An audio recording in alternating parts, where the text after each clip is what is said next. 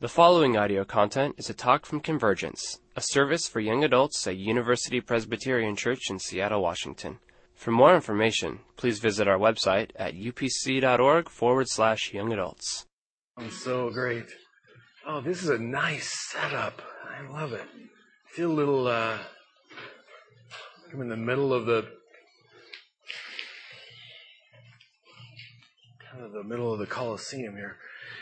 Oh, let's pray. God, thank you so much for this night. What a beautiful day. And we thank you for the chance that we have to gather here together. We know that people are coming from lots of different places. Some people are given the chance to have some vacation and are rested, and some people are working really hard and are very tired. We know there are people here who are in a great place in their life, and they are very full of celebration and full of thanksgiving and are in that place where they can see you everywhere. And that is such a great place. And such a joyful thing for us to be in that place. And for some people, Lord, we know that they are having a hard time seeing you. And they are struggling to figure out where you are in their life. So tonight, as we talk about vision, Lord, I am going to pray, just like you prayed, for the people listening to you, that you would give us the eyes to see and the ears to hear. And that where our eyes have become jaded and that we see the world in a certain way that limits us or keeps us from living into the life that you call us to, that you would give us new eyes, give us the ears to hear what it is that you have to say to us tonight. And all God's people said, amen. Well, I know a lot of you, and a lot of you I don't know. My name's Dave. Some of you guys know me, and I was a pastor for 6 years. Did work with college students, and still do work over there with the Inn sometimes. And and then I also am a counselor. Been doing that for about 8 years, and I do a lot of work with. I do actually do a lot of work with people your age. So I have a real heart for, as people know, I have a huge. These are the most incredible pens I've ever seen. These are gigantic. I can't wait to use those. Thank you, Brian. But I have a passion for your age bracket. I honestly believe that the age bracket you guys are in is one of the most challenging to go through. It is such a time of trying to find out who you are, trying to figure out what it is that you're supposed to do here, and there's a sense of trying to prove yourself. Do you have what it takes? It's tough to do. You're also right at the edge of coming out of your family system and emerging into your full adulthood. The studies are now that actually adolescence keeps pushing its way forward and forward and forward and forward. Right about 26, 27 is the age now where you find a lot of people trying to do that work of how am I different than the family that I come from? What is it that for my family that I want to take? What is it for my family that I want to kind of leave behind and do in a different way? It's a challenging time. And so tonight we're going to talk, we're getting ready for this new year here at Convergence. And let me ask you this. Anybody here for the very first time? All right, welcome. Yeah, a couple people here. All right, good. Will you guys please, will you raise your hands one more time? There we go. One more time. No, I'm just kidding, I promise. Will you guys please that have been here, will you keep your eyes on the people that are new, and will you please be courageous enough to go up and introduce yourself? I know they're going, God, I shouldn't have raised my hand. That's all right. But we're glad to have everybody here. So let me start it off by this way. We're talking about this coming year, and one of the things that is so important is vision. Is so crucial. When I was a pastor, one of the things that was the first thing on my mind was, where is God active? Where are we supposed to go? I was in a church that was in the suburbs, and it was a gigantic church, and they had a college ministry of about 30 people, about half of whom were over the age of 32 and not in college. And I came in, and two of them were like making out in the back row. That's true. I literally came with friends and like, is that standard? Is that kind of what they, we're like, I don't know. I just got here. I don't know what we're supposed to do. I don't know the rules yet, And it was one of the most uncomfortable groups that I'd ever been in. And so visually, I was like, what are we doing? And so what I did was I had gathered a handful of people about your age to be volunteers with me. And we started asking the question, where does God want us? What does God want us to do? And so I said, look, we were about 20 minutes outside of the city of Milwaukee, and I just took two of my leaders. I said, what I'd like you guys to do is to go count. There are 6 campuses down there. Tell me, how many students are in the city of Milwaukee? And they did. They went around and they got in touch with all the different colleges, all 6 of them, and came back and said, you know what? There are 54,000. So 54,000. I said, well, who's down there? And they said, well, we've got InterVarsity. I said, well, how many people are coming to their thing? And they were like 30. I was like, great, that's good. Well, how many people, who else is down there? They said, Campus Crusade. I said, that's great. How many people are coming to their thing? About 30. I was like, great. Who else is down there? And they were like, nobody. I was like, well, why are we out here in the suburbs when we have all these resources and we could take them down there? This is because we don't have anywhere to go. I said, all right. So we started praying and we started saying, God, what do you want from us? What do you want us to do?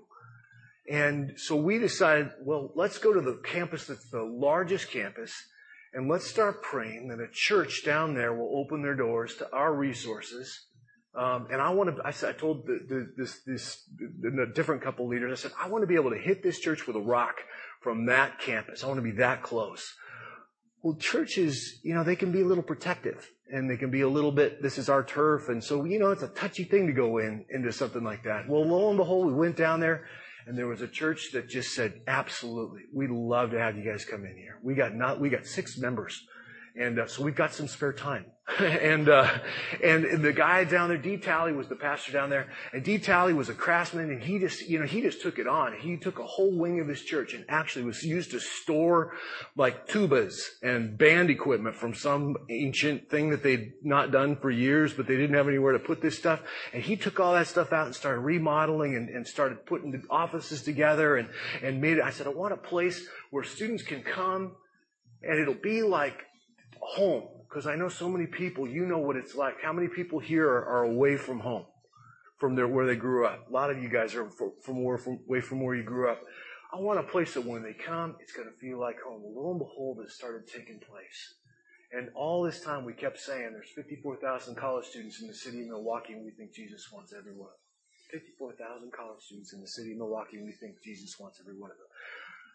And one of my most favorite moments was this time I was walking with this freshman. We're walking down the street, and this freshman looks over at me. He goes, Dave. And I said, yeah. And he goes, and I'd asked him about his life and what was going on. And he says, you know something, David? And I go, what's that? He goes, there are 54,000 college students in the city of Milwaukee, and I think Jesus wants every one of them. I said, really? He says, is that right? And he goes, yeah, that's right. I said, sounds good. Let's do it.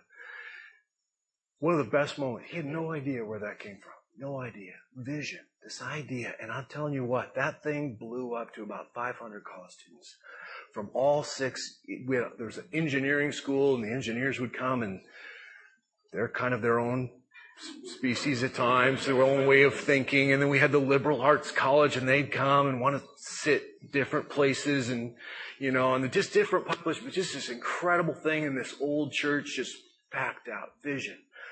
Vision. Vision. Seattle, Washington. What is the vision of Convergence? I want to tell you something. Henry Nouwen. Some of you guys know Henry Nouwen was a guy who was a professor. He was a priest, worked at Notre Dame, and decided that he didn't want to be working around the intellectual elite anymore.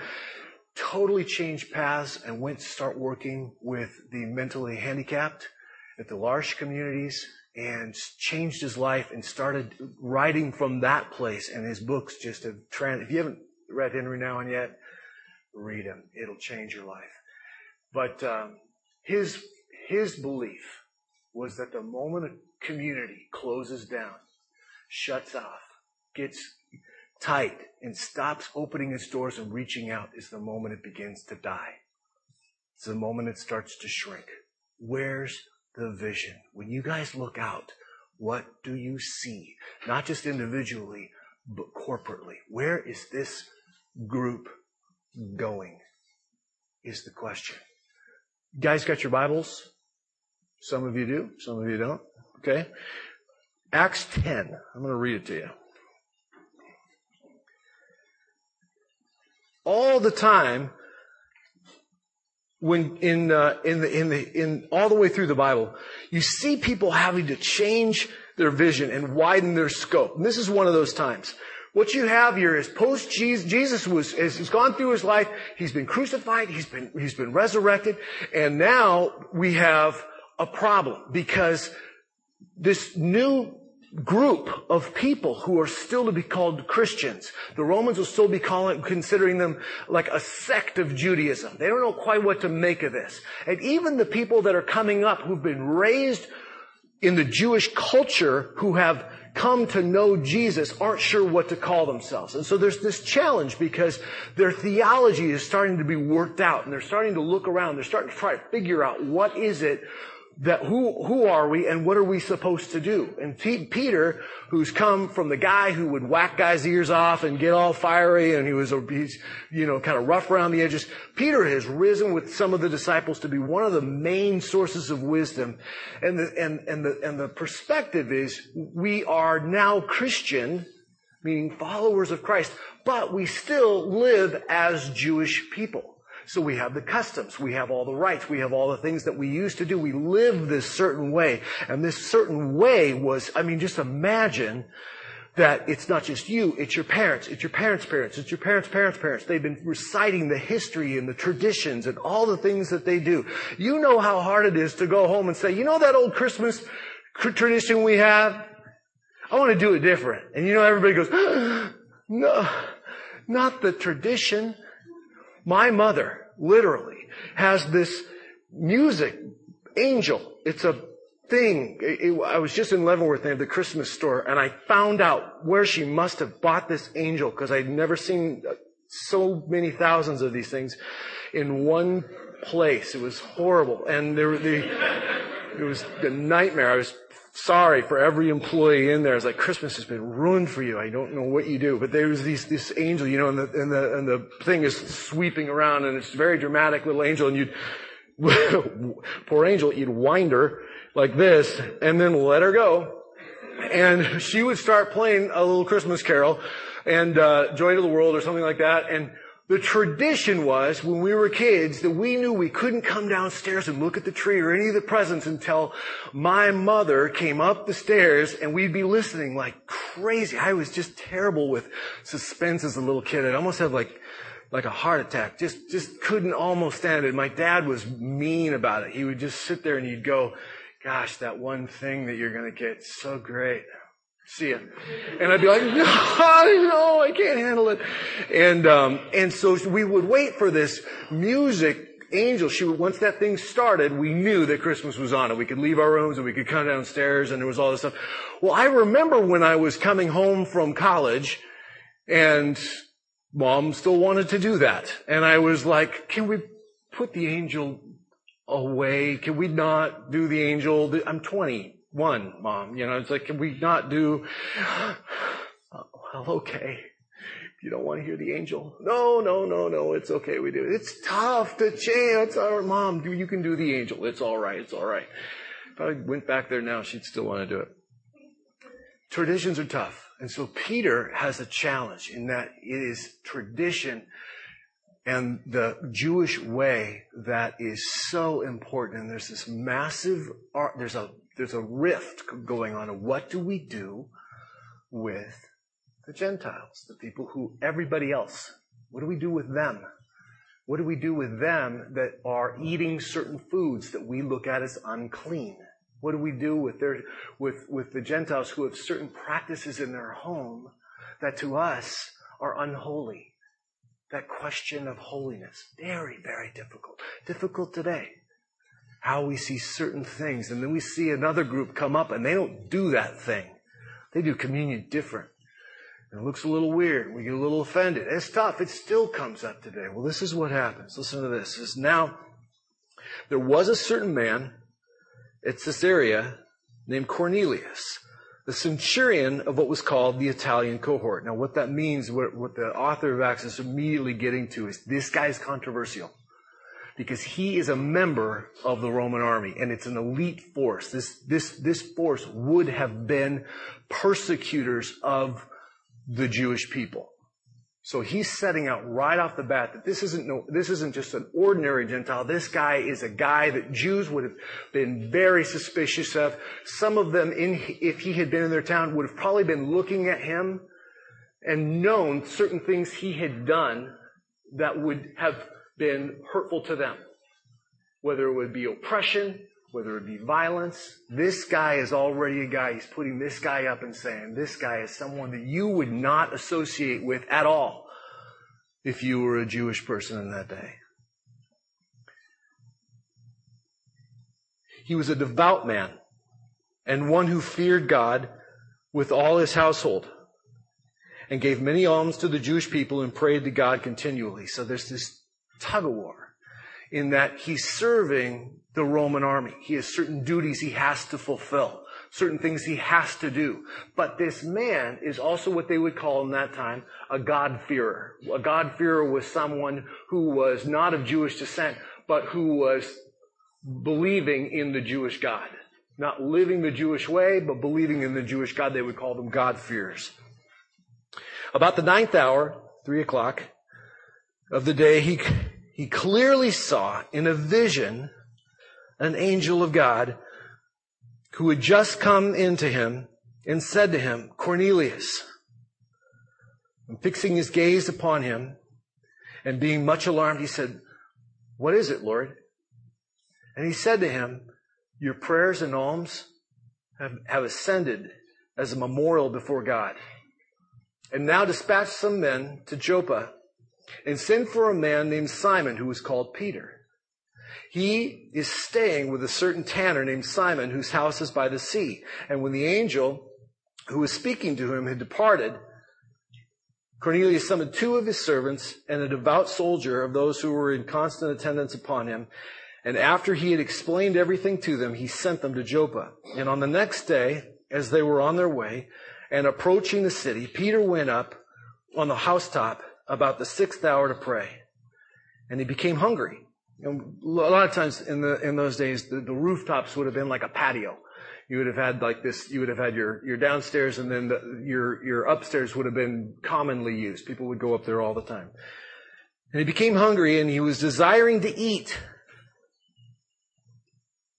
So Peter went up on the housetop the 6th hour to pray, and he became hungry and was desiring to eat. But while they were making preparations, he fell into a trance, and he beheld the sky opening up, and a certain object like a great sheet coming down, lowered by 4 corners to the ground. And there were in it all kinds of 4-footed animals and crawling creatures of the earth and birds of the air. And a voice came to him, arise, Peter, kill and eat. But Peter said, by no means, Lord. This would have sounded crazy. For him to be, this would have sounded like God is contradicting himself. But Peter said, by no means, Lord, for I have never eaten anything unholy and unclean. And again a voice came to him a second time. What God has cleansed, no longer consider unholy. And this happened 3 times. And immediately the object was taken up into the sky. Now while Peter was greatly perplexed in mind as to what the vision which he had seen might be, behold, the men who had been sent by Cornelius, having asked directions for Simon's house, appeared at the gate. And calling out, they were asking whether Simon, who was also called Peter, was staying there. And while Peter was reflecting on the vision, the Spirit said to him, behold, 3 men are looking for you. But arise, go downstairs, accompany them without misgivings, for I have sent them myself. And Peter went down to the men and said, behold, I am the one you are looking for. What is the reason for which you've come? And they said, Cornelius, a centurion, a righteous and God-fearing man, well spoken of by the entire nation of the Jews, was divinely directed by a holy angel to send for you to come to his house and hear a message from you. And so he invited them in and gave them lodging. And on the next day he arose and went away with them, and some of the brethren from Joppa accompanied him.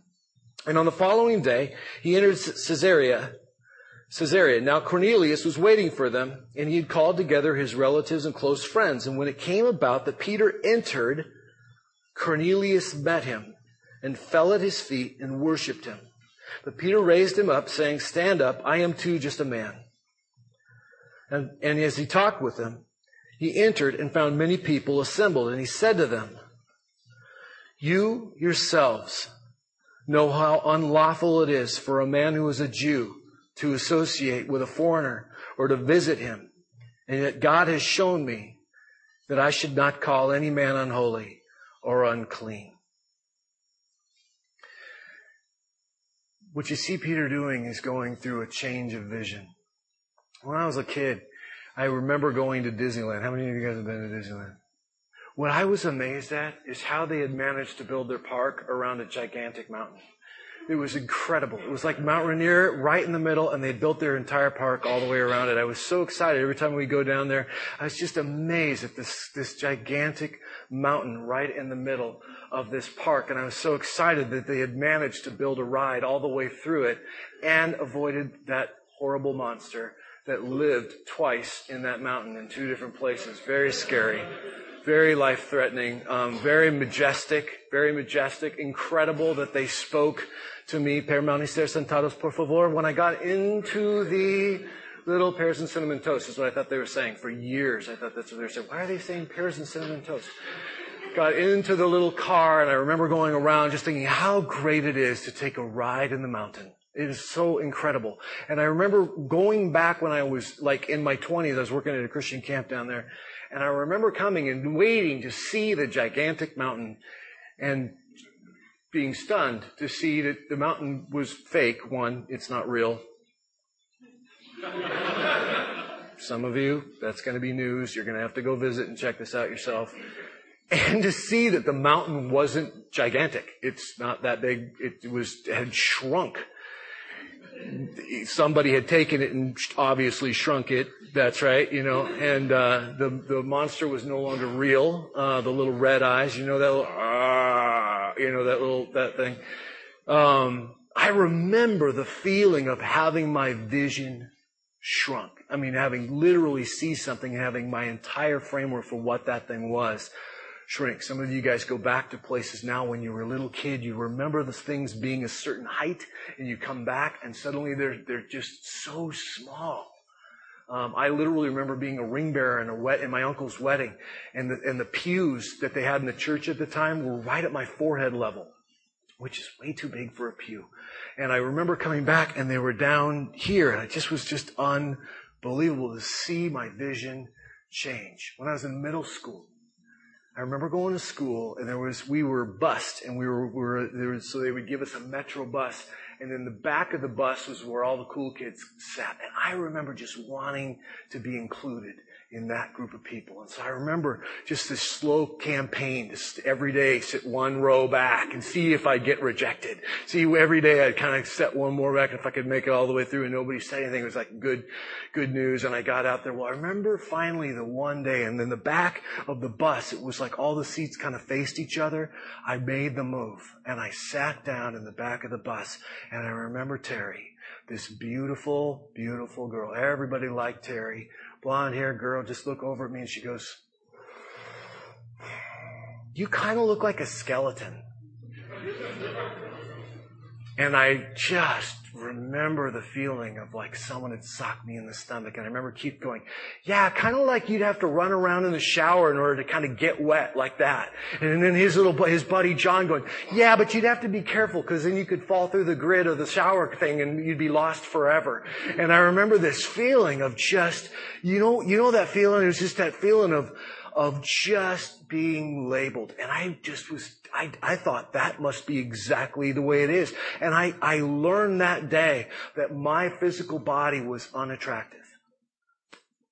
That I was not appealing to people. That's what I learned. I learned that I was somehow not what I was supposed to be. And I carried that image around. I want to tell you something.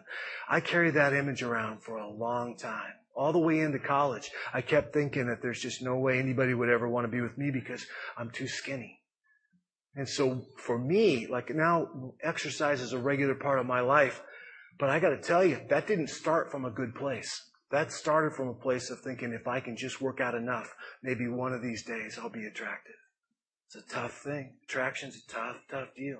We feel certain things that got said to us a long time ago, and we're still working them out. We're still holding them as if they define us and make us who we are. Painful. You know, it's interesting. I became friends with Terry and Keith and John later on when we were all a lot older. They didn't even remember saying those things. I had no memory of it. I've never forgot it. It wasn't until later on that I finally started letting my vision of myself start to catch up and just start accepting it in a different level. Does that make sense? We can be labeled in a way that changes our vision. How you got talked to. What role you played in your family. You were the smart one. You were the one that made everything okay. You were the troublemaker. You were the funny one. You were the dumb one. You're the clumsy one. However you were defined or boxed in can change your vision. And you can see yourself over and over again. And then you go into a new place and lo and behold, you start playing that role over and over and over again. It's tough. It's tough when you've been given a vision. What you see Peter doing here is he's been raised a certain way. And you've seen him raised to see a certain way. And he's gone through one of the most radical transformations in all of history, where Jesus is coming down and saying, it is finished. All the sacrifices, all the stuff that you used to do to be right with God is done. I've done it all. It's all finished. Now it's through me that you can walk free. What's Jesus' mission statement when he comes right off the bat? What does he say? I've come to what?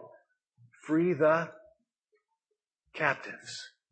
Jesus had this enormous investment in setting people free, and yet you see them after he has been resurrected. Now he's gone back up to be with the Father. You see them still struggling to live into this freedom. Their eyes and how they see the world is still so active. And it's in this moment in chapter 10 of Acts of what they're trying to get across to you is that at some point in our discipleship, we have got to have new vision. How do you see yourself? How limited do you see your abilities? We want to reach Seattle? I don't do that. I don't talk to people about what I believe. That's not PC in Seattle. We know that. Leave well enough alone. Listen, I want to tell you something.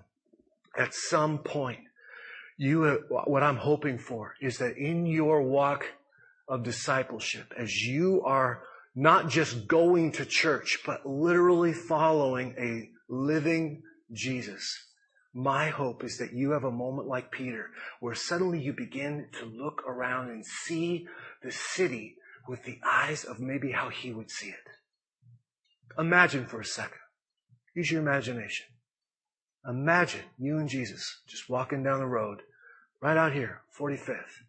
Take a left, walk down about 2 blocks, then walk about a block in. You'll be in the Greek system. Now you watch all these kids walking back and forth across the street. Watch how they dress. And imagine for a second you could just be with Jesus and Jesus would be looking at these kids. And he'd point to them. You say, see that one right there? She thinks if men don't want to have sex with her all the time, that she's not worth anything. So she dresses like that. I don't know what I'm going to do. I want to reach her. I want to get her. Because what I want for her is to know that a God knows her, made her, knit her together, loves her just as she is inside. That she has something to contribute to the world that her parents have never named. And so she thinks that all she has is her physical beauty. I want to reach her. I want to set her free. And I don't know what I'm going to do. Now imagine you sit there and you see what he sees. You see that guy right there? He thinks that the world is a battle. So everywhere he goes, he is in a battle with whatever is in front of him. Whether it's his friends, whether it's the school, whether it's the church, whether it's the government. Every time he goes into his work, he's been fired twice because everywhere he goes, he's in a battle. You know what happened? Years ago, his dad left when he was 7 years old. You see him? I want to reach him because I want him to know that the world is not always a battle. That every time he goes into a place, he doesn't have to start choosing sides. He doesn't have to start thinking of people as if they're going to take advantage of him every step of the way. I want him to know what it's like to live one day with his guard down. I want to reach him. I don't know what I'm going to do. Vision. At some point, you guys, in our discipleship, we have got to start seeing the world around us through the eyes of a Jesus who loves people. And I got to tell you, when I'm going about my day and I got bills to pay and I've got things to do, it is easy to go fast. Speed up, speed up, speed up. All the media around you, you are slammed by media. Count the minutes. The media is bam, bam, bam, bam, bam. And we go faster and we get faster and we get faster. We try to survive it. We try to survive it. Get from one thing to the next thing, to the next thing, to the next thing. And all this time, at some point, when will it be that you individually and us collectively slow down, look out, and pick people that we see, and just for a second, see them with the eyes of Jesus. A new vision. I don't talk to people like that. They live their life a certain way. I don't talk that. I'm afraid if I get too close to them, I'll be unholy. Jesus broke that all the time. At some point in our discipleship, we're going to need new vision. Let me tell you, be careful. You poor people, you can't see. Here you go. Can you see? Kind of? There we go. At some point, you guys, with new vision, you watch Peter do this. You see this sense of him fighting it. I don't want to see a new way. And then you see him suddenly, you see this thing happen, and suddenly it's like Peter's heart changes. It's like this sense of, oh my gosh, I've been living with all these trappings, all this stuff, all this way of being, and it's useless. You start looking around the world with new eyes. I want to tell you something, your heart's going to change. It literally, when I drive 45th, I can see those kids crossing back and forth. I do not drive that street the same way I used to when I was in college.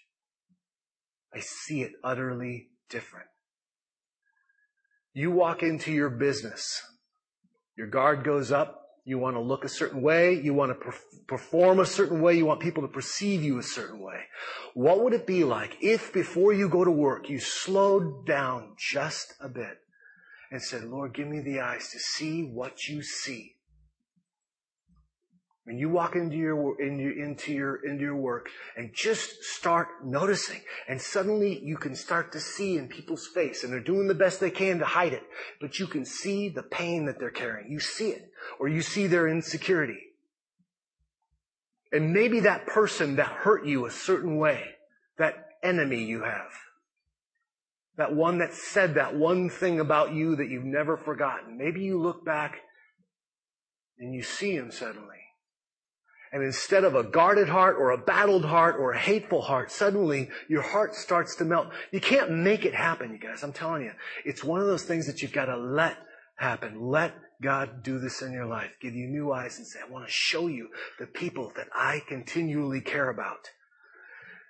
When you do, like Peter letting in Cornelius, like Peter traveling and walking into his house, suddenly Peter's seeing a group of people that God has come for that he's been totally overlooking.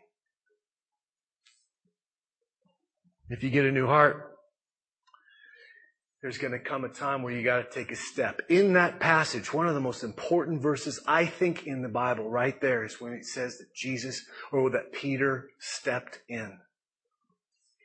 You can imagine this doorway, you guys. Imagine that he walks up to Cornelius' house and all of the training that he's had, all of the years of his parents telling him how he's supposed to be, all this pressure of people looking at him to lead the church. Peter, the keys of the church are in your hands. You can imagine this guy's a fisherman. He hasn't gone to seminary. He hasn't gone to college. He hasn't gone to anything. He's just done the best that he can. He's got a lot of pressure on him. You know what it's like to have social pressure on you. You know what it's like to be told implicitly by people that you will be a good person if you do what with your life? It's almost incalculable that you will turn down a promotion, even if that promotion asks that you now spend 70 hours a week at work. Because it's a promotion, right? It is so difficult to let our eyes have a new vision. Once a vision takes place, to let our heart change. At some point, you guys, I'm telling you, there's going to be a moment where you're going to have to step into it. And maybe that is a conversation with somebody that you have blocked off in your world because you hate them. For what they do, what they say, what they sound like, how they dress, what they act like, however you've boxed them in. Gottman is a guy who's just down by the UW. He's a famous researcher in relationships. One of the key things that he talks about is something called sentiment override. Sentiment override is what happens when a certain amount of circumstances take place. We typically, if they are positive, and this is the ratio, 5-1. If they're positive, we typically develop what's called positive sentiment override. Which means somebody does, I don't know if I'm spelling that right,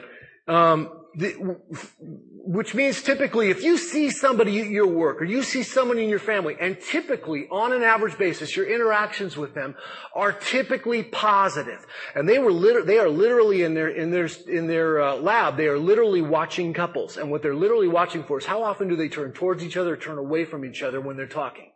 And if they see each other turning towards, there's just a slight turning towards. When I have couples come into my office and they're talking, what I'm watching for is when they're talking, are they looking away? Are they looking neutral? Are they looking towards each other? Because I can tell a lot by how much they're interacting. You walk in, are you looking this person in the eye? Are you engaging them, or do you kind of deal with them kind of at an arm's length? Well, Gottman says that when there's a 5-1 positive ratio, meaning that typically 5 experiences are positive, 1 is not positive, we will give people the benefit of the doubt. We see them in a positive light. And so if they have a bad day, we'll typically chalk it up as a bad day. Or they maybe had a bad morning. So they're a little grumpy. But you know what? They're great, they're this way. When this ratio goes down to 4.5 to 1, we start drifting. If this ratio goes down, we develop what's called negative sentiment override.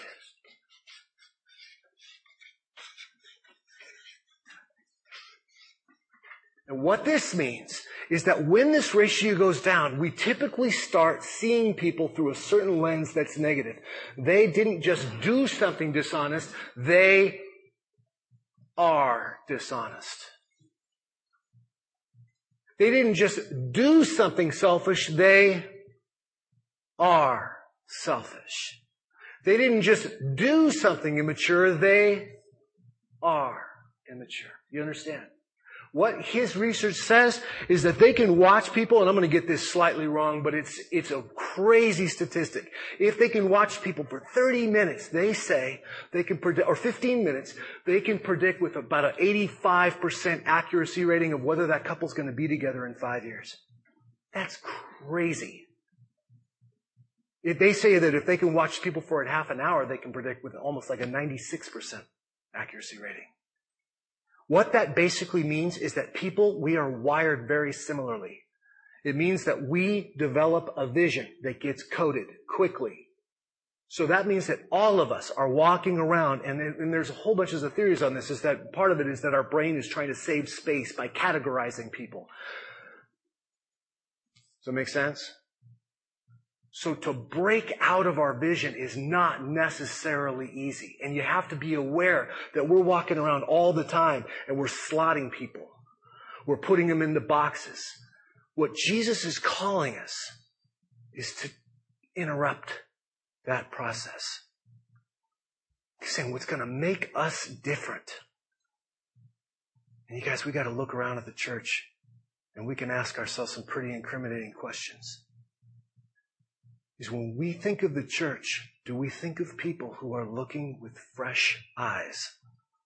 Or do we think of people who are looking with old eyes, boxed in, and guarding their fort? Does that make sense? Slotting people into this category or this category. It's tough. It's tough. Peter had to be completely awakened to see something new, and it was pivotal that he did. You guys, I'm watching our time. I'm going to give you one tool that's helpful for me. I was going to do something else, but I'm going to give you a different tool. I was thinking about it.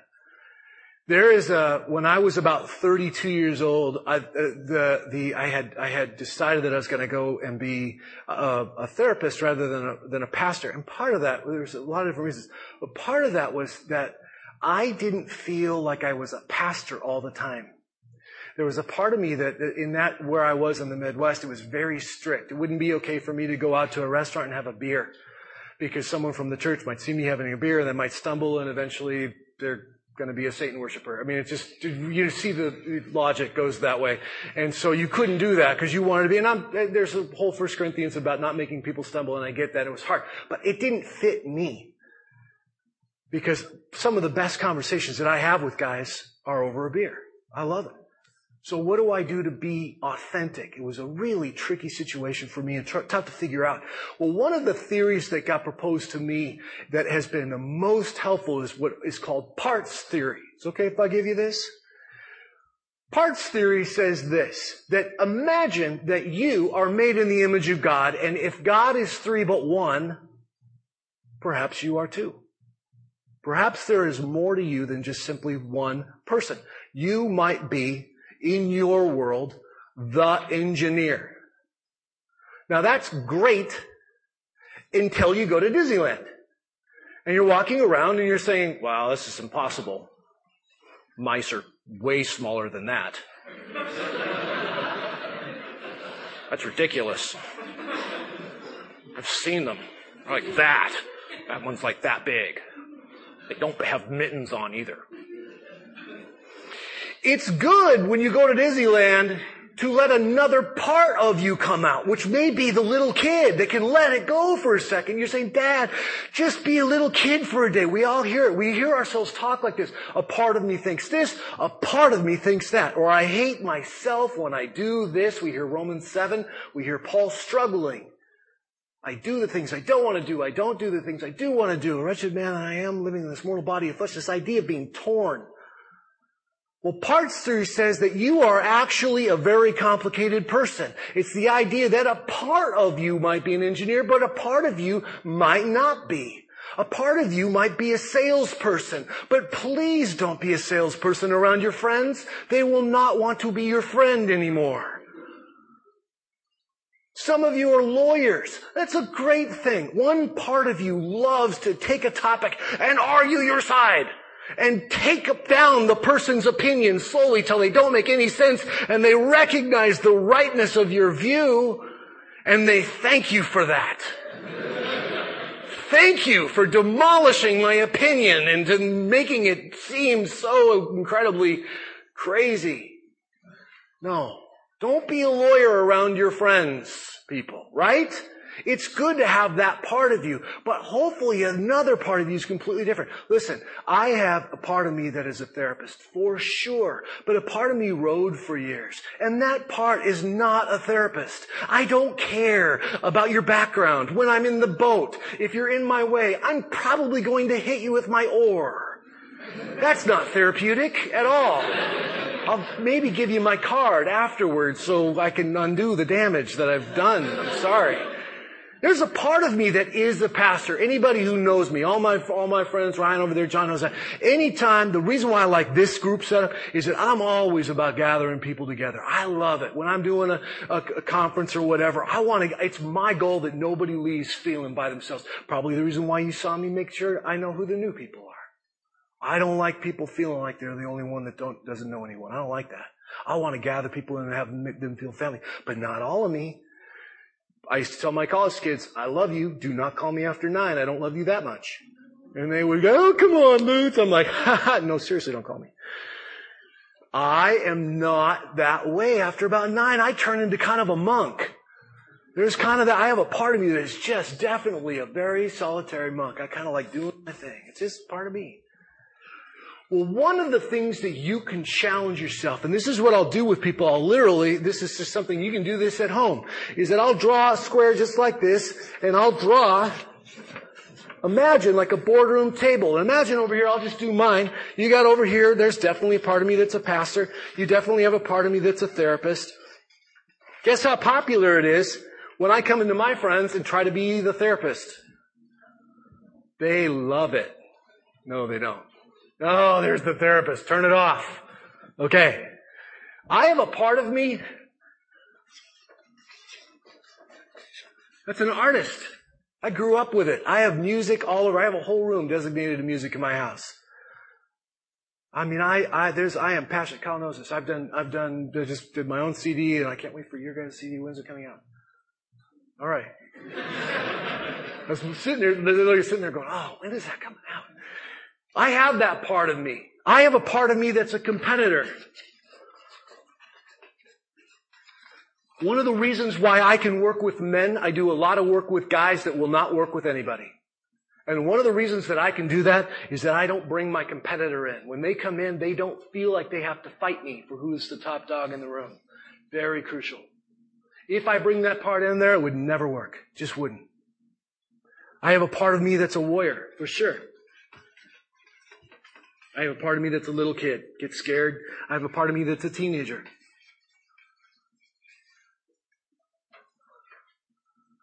I can go on. The idea of parts is that you have another part too, and this would be the emerging adult. And the emerging adult's job is first to know all the different parts of who you are. God made you complex. You've been put into one spot and you see the world a certain way. Well, what other parts are there? You got a part of you that's tough all the time. Is there a part of you that's not? You got a part of you that's always cracking jokes because you're not sure if you said something serious that people would take you serious. But you have a part of you that's very serious. What do you call that part? Typically with parts, you have to give them a name that the part wouldn't feel put down by. So you can't, I'm not going to use the word I usually use, but imagine that a part would say, well, that's the dumb one. I have that dumb part of me. Well, typically what parts means is that this idea is that you can literally do what's called internal fusing. I'm getting a little technical here for you guys, but internal fusing is when you jump into one part. And that's the engineer that walks into Disneyland. Or that's the part of you that walks in that feels like that. I know some women that their stance in life is to become very, very little. Their voice gets way up in their head. So when they talk, they're just like, oh my gosh, I want to be a woman of strength and wisdom. Everything comes out as a question. I really want you to take me seriously. Okay, now that's not a bad part, but in terms of leadership, it doesn't work. And so it can be an incredible, incredible experience if you're sitting with someone to see a different part come out. Listen, I had one guy come in. You guys tracking with me? You guys okay? One guy came in to see me. And he's wearing his Adidas sweats. He sits down in my chair. Now, I don't care if people want to sit in my chair. That's okay. But not many people do. I mean, it's kind of, there's there and there's the couch. It's like, that's kind of where you're supposed, you sit there, but you can sit over here. It's fine. He doesn't. Sits down in my thing. Takes up about 5 by 5. And I say, so why are you here? He's like, I don't know. I'm not sure I even need to be here. And so I'm like, who am I talking to? I'm talking to the athlete. So I ask, what do you do? He goes, play soccer all the time. Love soccer. Pretty much live, breathe, and eat soccer. Sounders rule. I have my little horn thing in the car right now, ready to go. If I have to go to a surprise soccer game, I go. So that's fine. And so we talk, and I'm not, that's totally okay. There's a part of him. Now the athlete, this idea, if you take this, is that in his world right now, the world is a competition. In his world, there's a winner and there's a loser. In his world, it is not okay to not be tough. I like that. It's great. If I have a soccer team I'm putting together, I want him. If I have to go down and do something tough, like, going down and painting houses or do whatever that's gritty or whatever, I want him coming with me. That is great. Then he starts telling me stories about his dad. And what I watch is slowly but surely he takes up less space. And I start watching him put his legs together, and I start watching him get kind of covered up, and his voice shifts from way down here to kind of more up in his throat. And I watch that guy start crying because he feels like the only time his dad ever saw him, ever noticed him, ever gave him anything like recognition was when he was out on the soccer field. And even if he played a great game, if he didn't score a goal, his dad had a list of things he could have done better. And so he spent his life trying to figure out, how am I going to get that guy's approval?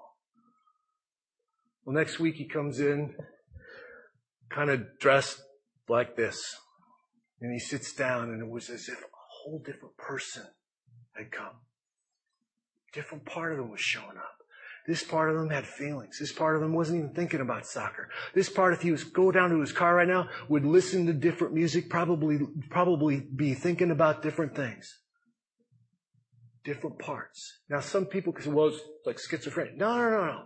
This is that feeling that we all have. It's like, just you're complex. God made you in an incredibly complex way. And that one of the tasks that you have in adulthood is to start to know these different parts and then to start giving them a vision that all will work towards. You get the 42-year-old that you've known all your life as the responsible one. They talk kind of like this. And they're really glad to meet you. And they're really got their things together. And their house is clean. And go check out the trunk of my car. I just had it detailed. It's all together. Everything is all together. Look at my kids. I have them perfectly spaced out 2 years apart. They're all get in line. I have them all perfectly, get in line. I have them all perfectly together. They're great kids every day. I make sure of that. That's great. Look at my beautiful wife. She looks just like a picture. And then one day, he snaps. And he's gone. And you see him trade in his Volvo, and he comes in the whole stereotypical, comes in with his new red sports car. It's like, what up, dude? Total break. And people will do this. And you'll see this in a breakup. People will do this all the time. All of a sudden, a different part comes forward, and they'll be looking at each other and going, I don't feel like I ever knew this person. You'll hear parents who've divorced say that. I don't know if I ever loved them. Well, parts theory says, well, that's because a part of you is now speaking that's never spoken before, and that part may never have loved that person. Absolutely. If you want to change your vision, people, one of the things you can do is you can slow down and imagine that a different part of you would look at the same thing that the old part of you's been looking at. Just stop for a second. Part of me is the achiever, trying to achieve. I have that in me. There's a part of me that's a pastor. Take a breath. It literally is almost like just relax a little bit. It's almost like a clutch. You can imagine Peter walking into that house, taking a breath. And a part of him was the upholder of the Jewish rules, the esteem of it, the place in society of it. And he takes a breath and he walks in the door. And you can imagine a different part of him. Part of him that's more like a shepherd.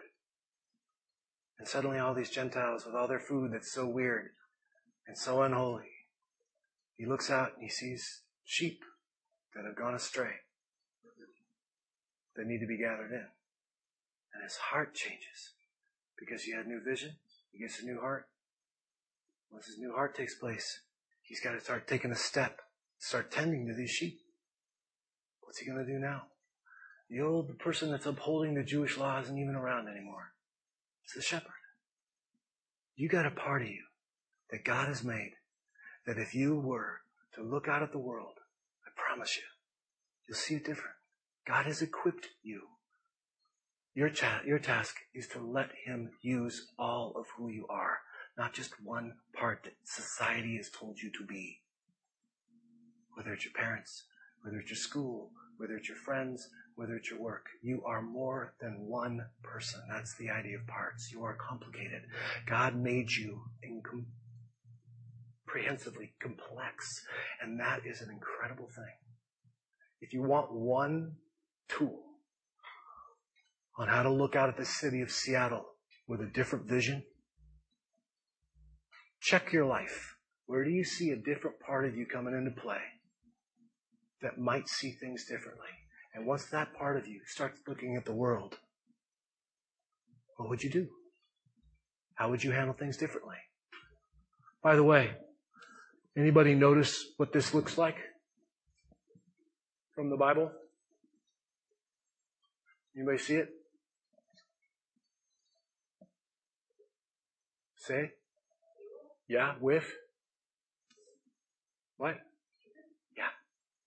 Kind of looks like Jesus and the disciples. The idea of parts is that there is a part of you that Jesus is, that is this wise, calm leader that needs to be grown up. There's these other parts that are younger, that are coming up.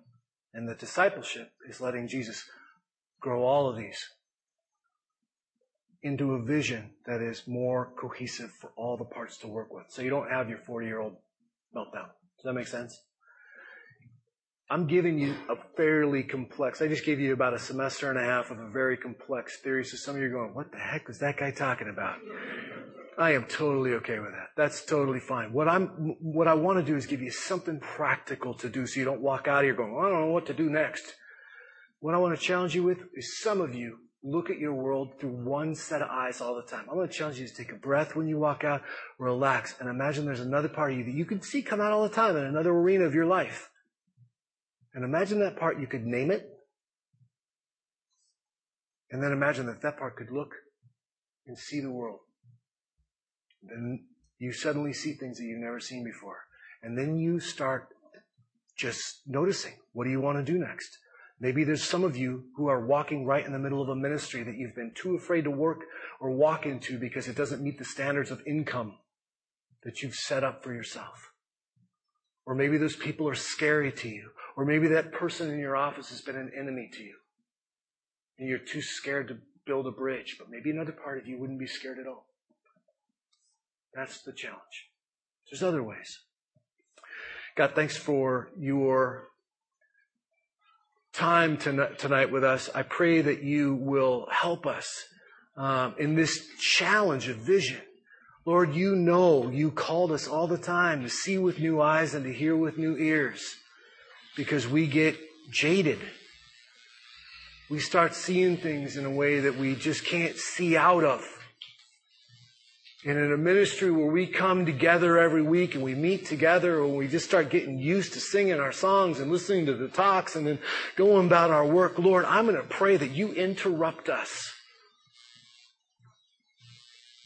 in a great way